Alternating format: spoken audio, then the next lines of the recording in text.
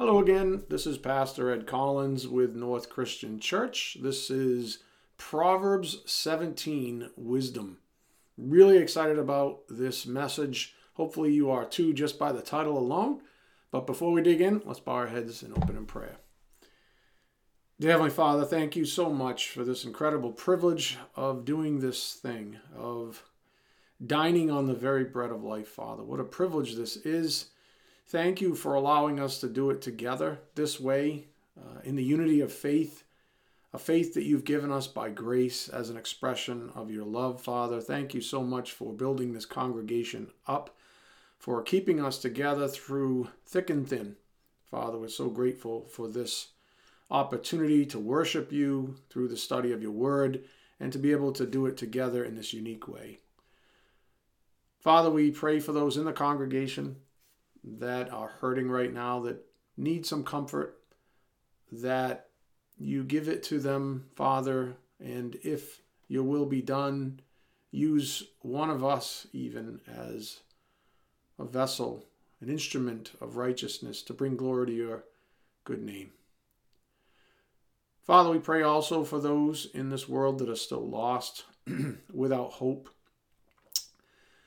that they be humbled before it's too late and they receive saving faith, Father, so that they might enjoy the incredible blessings of eternal life and this living hope that we live in even this day.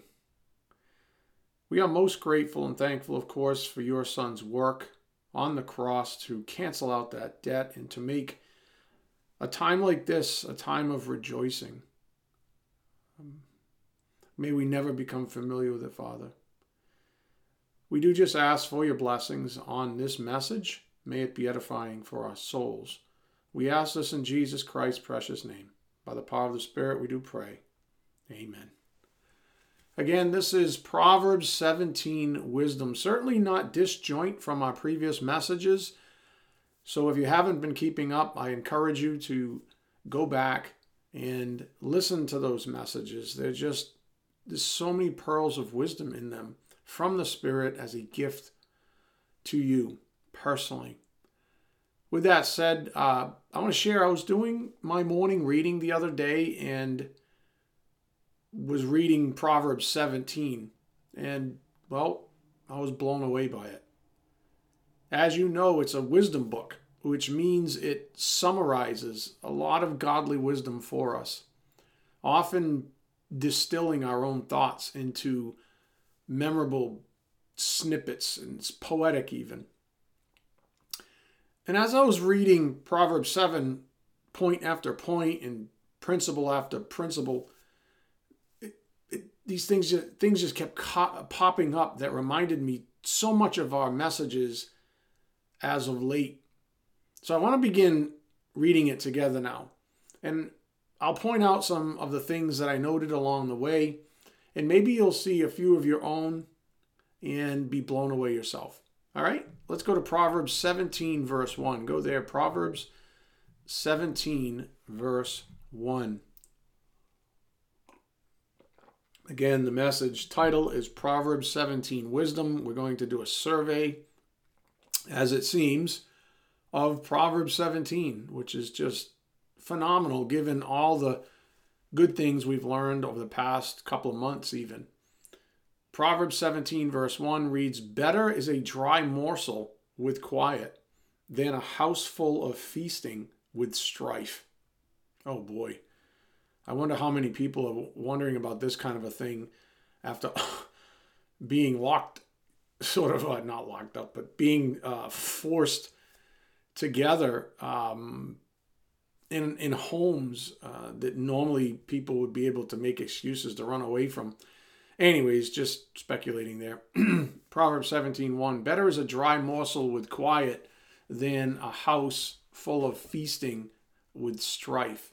Immediately, I think about the struggle Americans have with money. Specifically, the beautiful aspects of life that they sacrifice for a bigger piece of the so-called American pie. Immediately I think of my neighbors, not my specific neighbors, but my American neighbors, and the struggle that they have with money and how much they sacrifice for a so-called piece of the American pie. I've known far too many people who've lived with lots of stuff, but they've sacrificed their home lives for it. I see it every day, and I hear about it from others. People who continue to make poor decisions so that they can have, as Solomon wrote about in his book of wisdom, a house full of feasting. And remember, you can't say, well, Solomon was never rich, so he didn't understand how awesome having wealth is. You'd be dead wrong. Just read the book of Ecclesiastes and you'll learn immediately that Solomon pretty much had it all. And if you know anything about Solomon, you know that he was exceptionally rich, not just the wisest man of his time. Solomon experienced things folks like you and I only read about, sometimes in fairy tales even, to be honest, right? Have you ever been a king? Or how about, have you ever been in possession of more wisdom than anyone in the world? Or how about so much wealth that you can't even spend it? That's Solomon. I'm serious when I say go read the book of Ecclesiastes. I mean, it's not even that long. It's like 12 chapters long. So the point is the consummate wise man, Solomon, wrote this book not just on, hand-me-down knowledge. It wasn't just, well, someone told me. There's some of that in there, in Proverbs, of course. But much of it that he writes about is firsthand experience. So it's wise for us to open our hearts up to the truth that he gives us.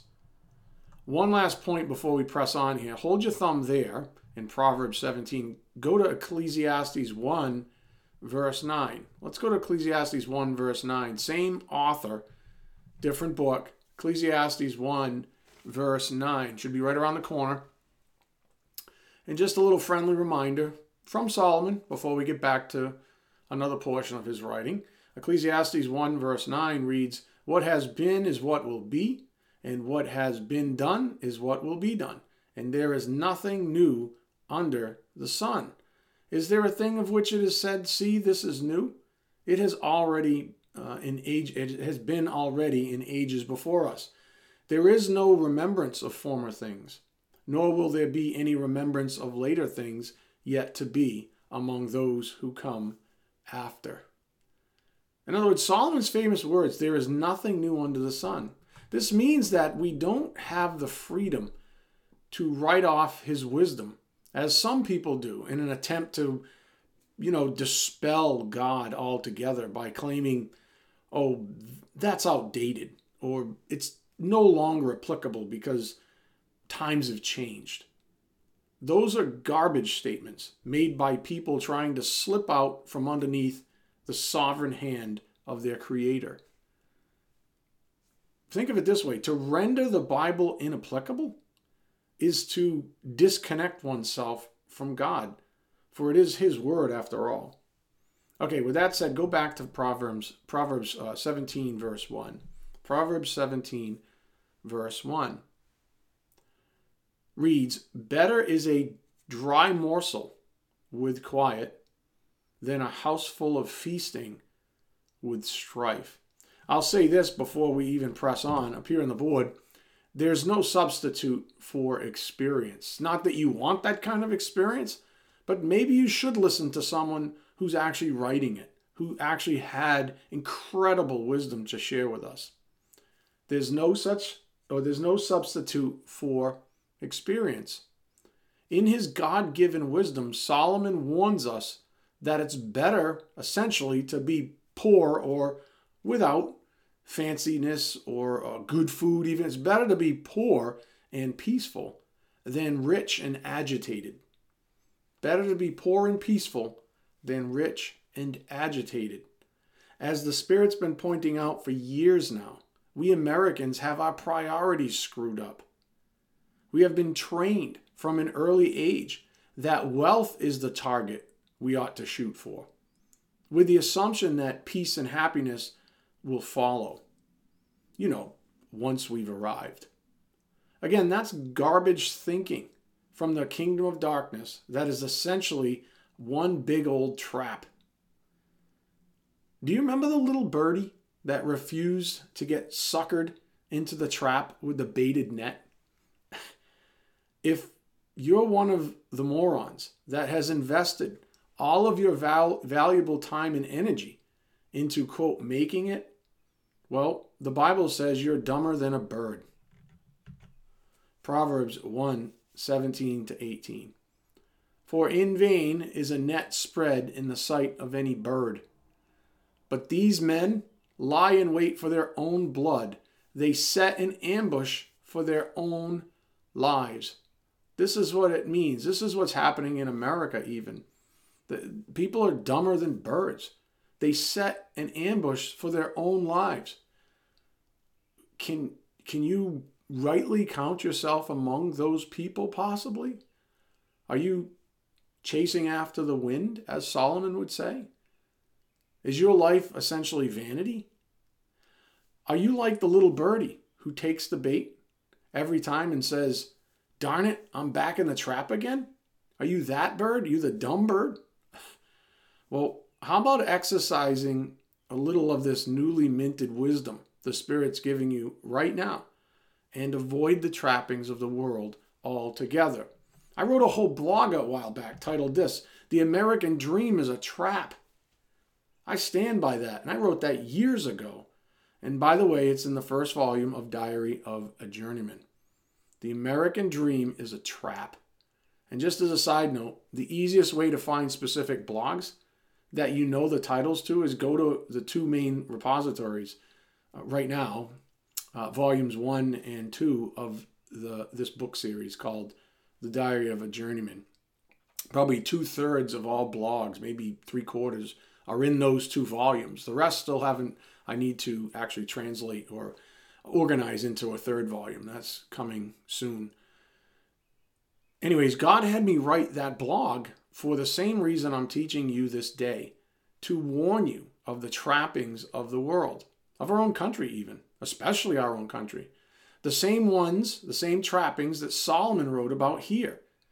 And the same ones, by the way, that Paul wrote about years later. Hold your thumb again. Go to 1 Timothy 6, verse 6. Hold your thumb there. Go to 1 Timothy 6, verse 6. Paul wrote about the same thing. 1 Timothy 6, verse 6. Paul wrote, but godliness with contentment is great gain. For we brought nothing into the world, and we cannot take anything out of the world. But if we have food and clothing, with these we will be content. But those who desire to be rich fall into temptation, into a snare, into many senseless and harmful, don't miss that word, harmful desires that plunge people into ruin and destruction. Verse 10, for the love of money is a root of all kinds of evil. Not even just one, all kinds of evil. It is through this craving that some have wandered away from the faith and pierced themselves with many pangs. Sound familiar? But as for you, O man of God, flee these things. Pursue righteousness, godliness, faith, love, steadfastness, gentleness. Okay, back to Proverbs 17, verse 1, where Solomon wrote about this very same topic. Proverbs 17:1, again, better is a dry morsel with quiet than a house full of feasting with strife. All right, we could spend all day on this one verse. I mean, we could actually, but that's not my objective here. Suffice to say the following. Up here on the board, careful what you sacrifice. That's what the Spirit's saying to you. Careful what you sacrifice. Nothing is more valuable than the word of truth. Anything or anyone that takes you away from taking in the word ought to be hacked out of your life. Violently if necessary. I don't mean physically, so don't get weird. but violently. Do it now. In other words, just say, that's enough. That's it. Done. That's it. You're distracting me. It's distracting me. I'm not taking in the word. I'm miserable. I'm trying to make excuse after excuse. Nothing is more valuable than the word of truth. Anything or anyone that takes you away from taking in the word ought to be hacked out of your life, violently if necessary. In other words, it might be a jerking motion involved. So be it. Why waste another day with that thing? Nothing, or that person even. Nothing is worth sacrificing your relationship with God. And by the way, your relationship with love. Remember how we ended last time? That's the divine context of life itself, is love. It's the end goal of sanctification, is love. Anything that stands in the way of you being sanctified should be hacked out of your life. Think about it this way. When you're on your deathbed, and life is short, when you're on your deathbed, do you want to be surrounded by wealth or a family, let's say, that appreciates the life you've had with them? And this goes for the royal family of God too, of course. Do you want to be surrounded by wealth, by your wealth, or a family that appreciates the life you've had with them? Do you want to have tears of joy filled with precious memories, or tears of regret because you figured out you squandered your life? Now's the time to make the choice, my friend. Choose wisely. Proverbs 17:1. Better is a dry morsel with quiet than a house full of feasting with strife. Let's press on now. Verse 2. A servant who deals wisely will rule over a son who acts shamefully, and will share the inheritance as one of the brothers. Think of it this way.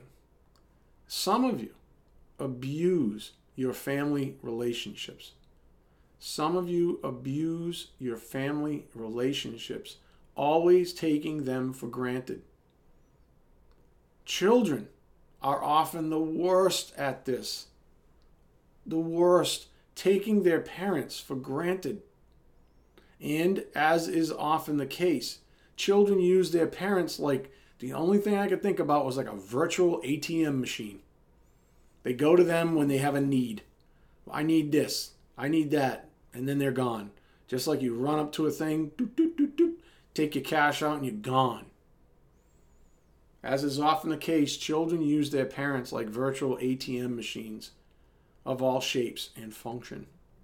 Up here on the board, withdrawing from the, as I'll call it, parent ATM. Children, and I mean of all ages. I'm not just talking about, 12-year-olds. I'm talking about people in their 30s and 40s and 50s even, still mooching. Not just financially, but emotionally, just hanging off the tit, if you would, of their parents. Excuse that, but that's think of a cow if you have to. Children of all ages are users when they expect their parents to always support them financially, emotionally, spiritually, to bend their child's whims or bend to their child's whims and compromise their integrity, to play, quote, pretend with them and endorse their delusional, worldly thinking and actions. Yep, that's children for you, especially American children. And they're users when they expect these things to always be supported by their parents, financially, emotionally, spiritually. They want their parents to bend to their whims and compromise their own integrity. And they want their parents to play pretend with them and endorse their delusions and their worldly thinking and even actions. All of that is garbage. Given the simple statement in Holy Scripture that God is not mocked, whatever a man sows, he will reap, right? Galatians 6:7. How do you think God will respond to this type of child's behavior? Especially if they are one of his own children. What do you think God says about this parent ATM trick? This little scheme that a lot of children have, an attitude that many children have towards their own parents. What do you think our Father in heaven thinks about that child's behavior? I'll give you a hint. Are you ready? It's not news to you. I know this because I've taught the topic ad nauseum to you not that long ago. Up here on the board, I'll give you scripture.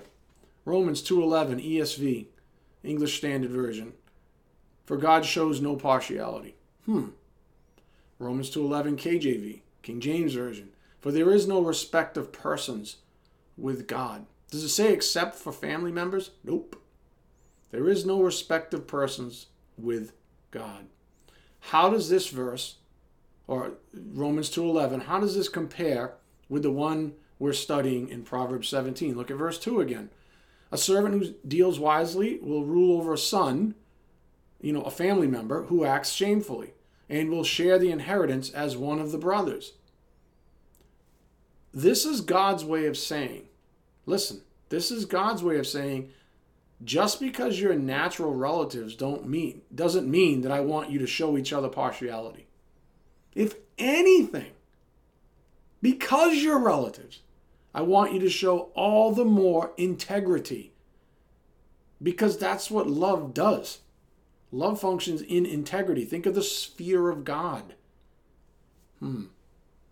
If anything, I want you to show all the more integrity. What does this mean for parents, though?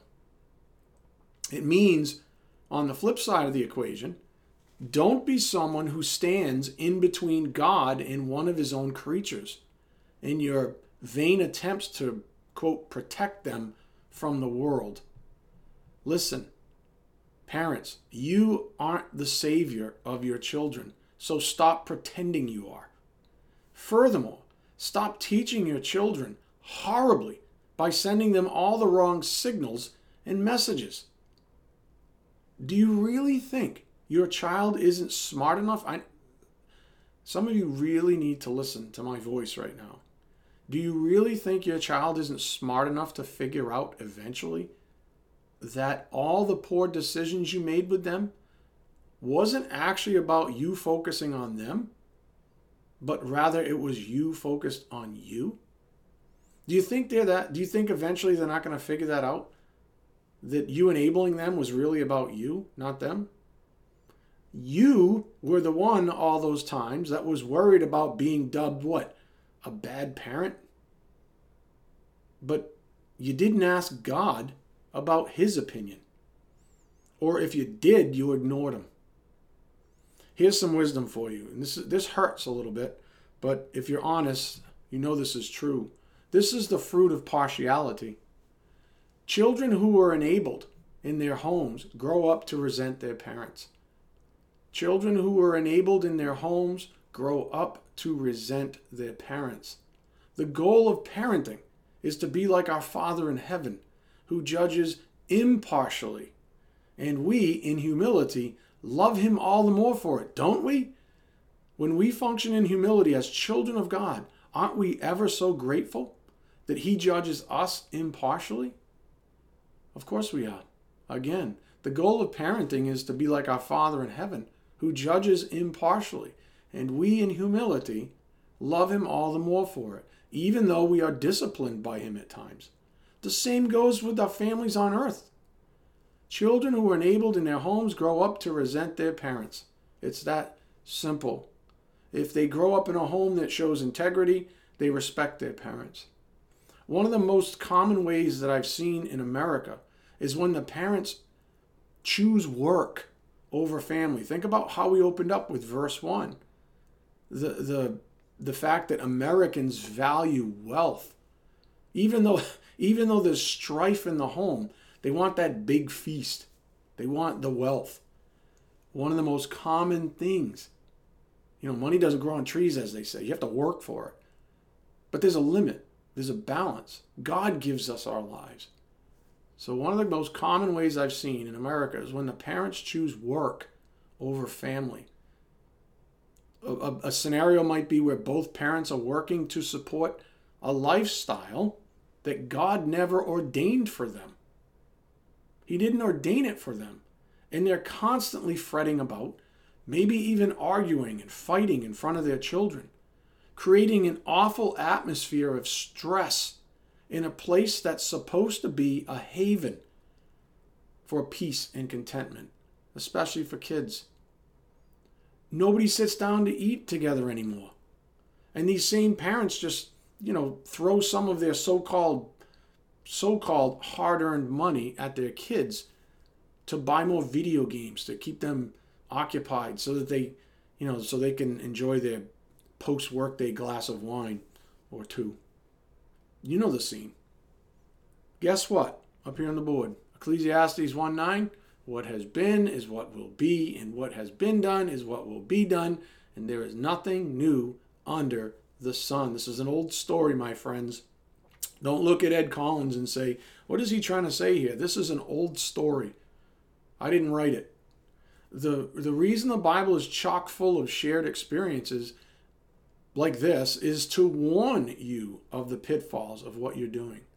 Hence our previous principle up here on the board. Careful what you sacrifice. Nothing is more valuable than the word of truth. Anything or anyone that takes you away from taking in the word ought to be hacked out of your life, violently if necessary. Nothing is worth sacrificing your relationship with God and therefore your relationship with love. Remember our last message. The end goal of sanctification is love. Now, back to the point that Solomon was writing about. Go to verse 2. Verse 2, Proverbs 17. A servant who deals wisely will rule over a son who acts shamefully, and will share the inheritance as one of the brothers. This is God's way of saying that he has no problem with a hired hand ruling over a blood relative. He has no problem with that. In other words, do not do what the Jewish people of Jesus' time did. Remember, they claimed to be, the sons of Abraham. Abraham's our father, and we're of his bloodline, right? That was their claim to fame. And by that alone, they assumed they were entitled to all the blessings of God. Does that sound familiar? Oh, well, I'm entitled to everything that my parents have. That should be mine. What's theirs is mine. Wrong, wrong, wrong. You don't have the capacity for most of it in the first place. And if you're a parent who gives into that, you're not being a very good parent at all, as we just learned. Blood relatives has nothing to do with integrity. The word of God is the word of God. The truth is the truth. And if you really love your relatives, you want to function in integrity all the more. So don't make that mistake that the Jews did during Jesus' time, where they said, well, Abraham's our father, so by that alone we're entitled to all the blessings that we read about, or we hear about. What did Jesus call them? Well, Jesus, Matthew 23:33 up here on the board, called those people, you serpents, you brood of vipers. How are you to escape being sentenced to hell? Ouch. That was, Jesus was a Jew, remember? These were his quote, brethren, his Jewish brethren. He says, you serpents, you brood of vipers. How are you to escape being sentenced to hell? But wait a minute, right? Wasn't Jesus speaking to those of God's own chosen people of Israel? Indeed he was. Well, I guess what we just read about in terms of God not being partial or a respecter of persons is actually true, huh? So, with that on the table, with a perfect example of our Lord and Savior even not being partial to his own people, Israel, what makes you think that if our Father in heaven is willing to throw members of Israel into hell, that your natural connections to your parents or children is going to protect you from his wrath? up here on the board, Romans 11:21. For if God did not spare the natural branches, Israel, neither will he spare you. Why is that so profound, especially in the context of this message? It really just says that God doesn't respect a person. It doesn't matter what their lineage is or what their blood ties are, any of that stuff, any of that earthly stuff. Again, if God did not spare the natural branches, Israel, neither will he spare you. God functions on integrity, integrity to truth, integrity to his word. That's our mandate. So let me see if I can net this out for those of you whose arrogance is still blinding you up here on the board. Privileges. You are not entitled, listen, you are not entitled to anything unless God decides to give it to you. Stop listening to the news. Stop watching television programs. Stop listening to the radio. It's not yours. You don't deserve anything. You are not entitled to anything unless God decides to give it to you. Even if your parents are disobedient to God in their vain attempts to accommodate your flesh, God won't tolerate it. Both parties will be punished in the end because God is not mocked. Again, you are not entitled to anything unless God decides to give it to you, even if your family is riddled with partiality and disobedience to God in its vain attempts to accommodate your flesh or yours to accommodate theirs. God's not going to tolerate it, and everyone will be punished in the end. Does that make sense? I hope so.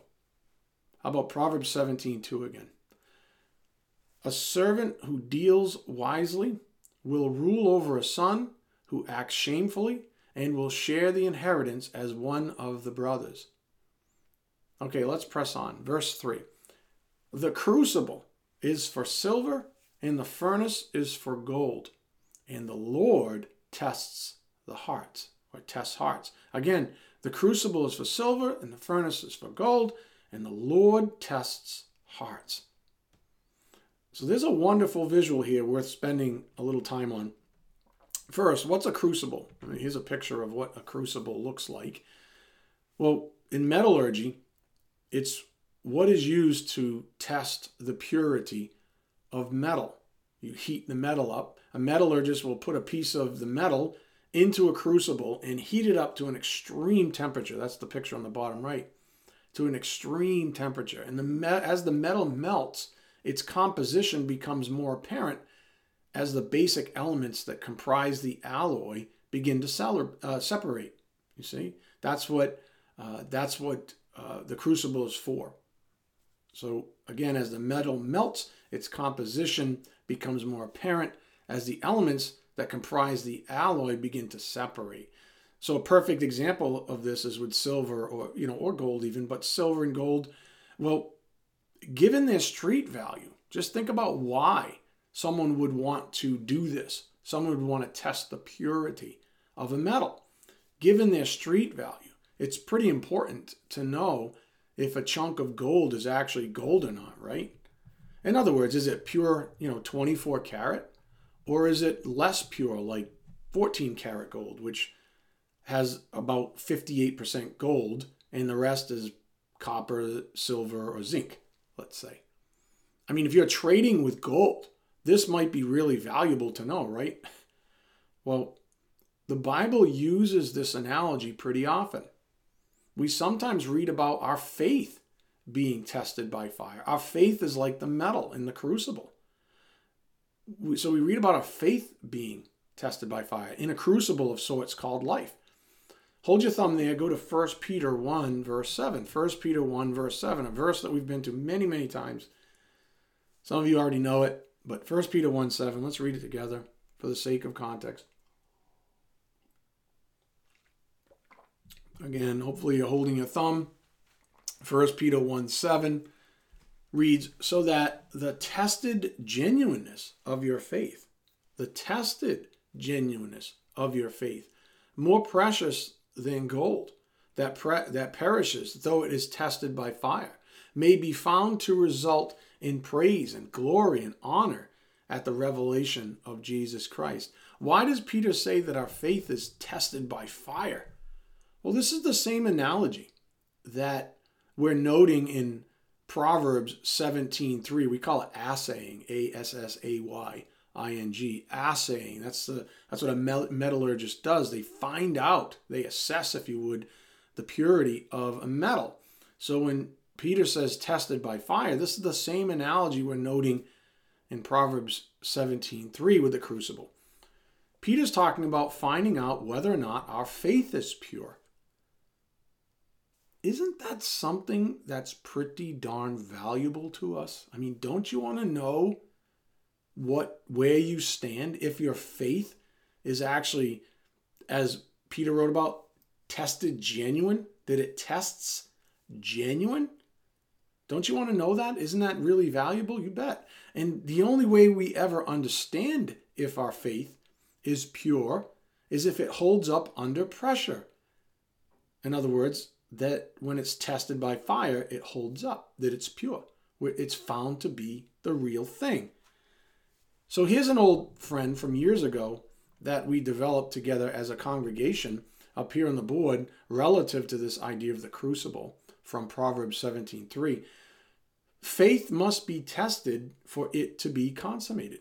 I mean, I know a lot of people that say, if I ask them, hey, do you have faith? Oh, yeah, I got total faith. Has it ever been tested? No. Then how do you know you have it? How do you know that it's actually real? How do you know that it will stand up under the pressure when required, under pressure when it's required? I have no idea. Then you really don't know about whether or not your faith is pure. So faith must be tested for it to be consummated. In other words, while God always knows the purity of our faith, we must have it, quote, tested by fire, a la 1 Peter 1:7, in order to understand its purity for ourselves. You see, that's the exercise that Peter was writing about. Our faith must be tested for it to be consummated in us. God's never fooled. God knows how pure our faith is right now. But we must have it tested by fire in order to understand its purity for ourselves. That's one of the core values of even the suffering we endure. That's one of the core values that, and let's face it, think of the messages since this whole COVID thing has been in our lives. Some of us haven't fared very well. As soon as God put a little suffering on our plate, fell apart. And that just is basically you being tested by fire and realizing that your faith isn't pure. So that's one of the core values of suffering even, is figuring this out for ourselves. Suffering proves to us whether or not we have the constitution that we suppose we have.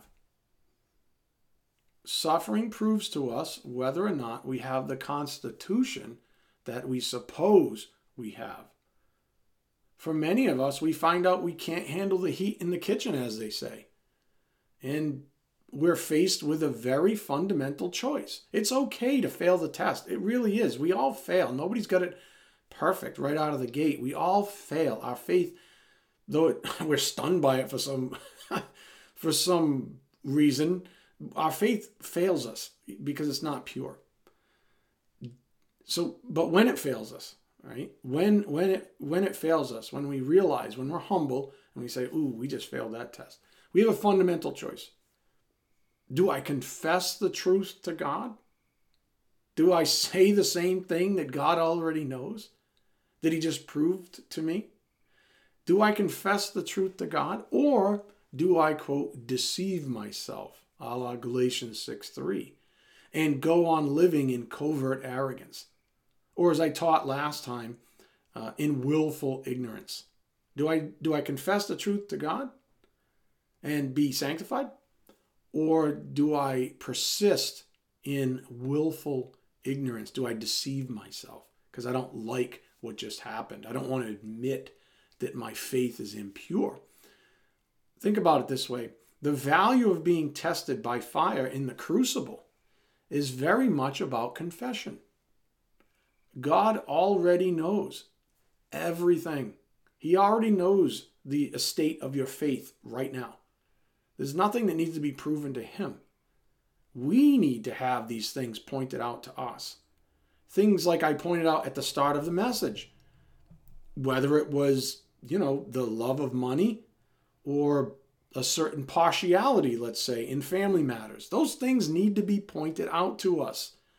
Some of you say, that's me. I got this problem with money. I've fallen into the trap. Great. Confess it to God. Let him sanctify you from it. Oh, I'm partial with family members. Great. Confess it to God. Pray on it. How can I change? What should I be doing differently here? How can I go about this thing? Up here on the board, proof of humility. We must willingly go into the crucible to be tested by fire. This is I think I'm going to leave you with this. We must go willingly into the crucible to be tested by fire. That's what humility looks like.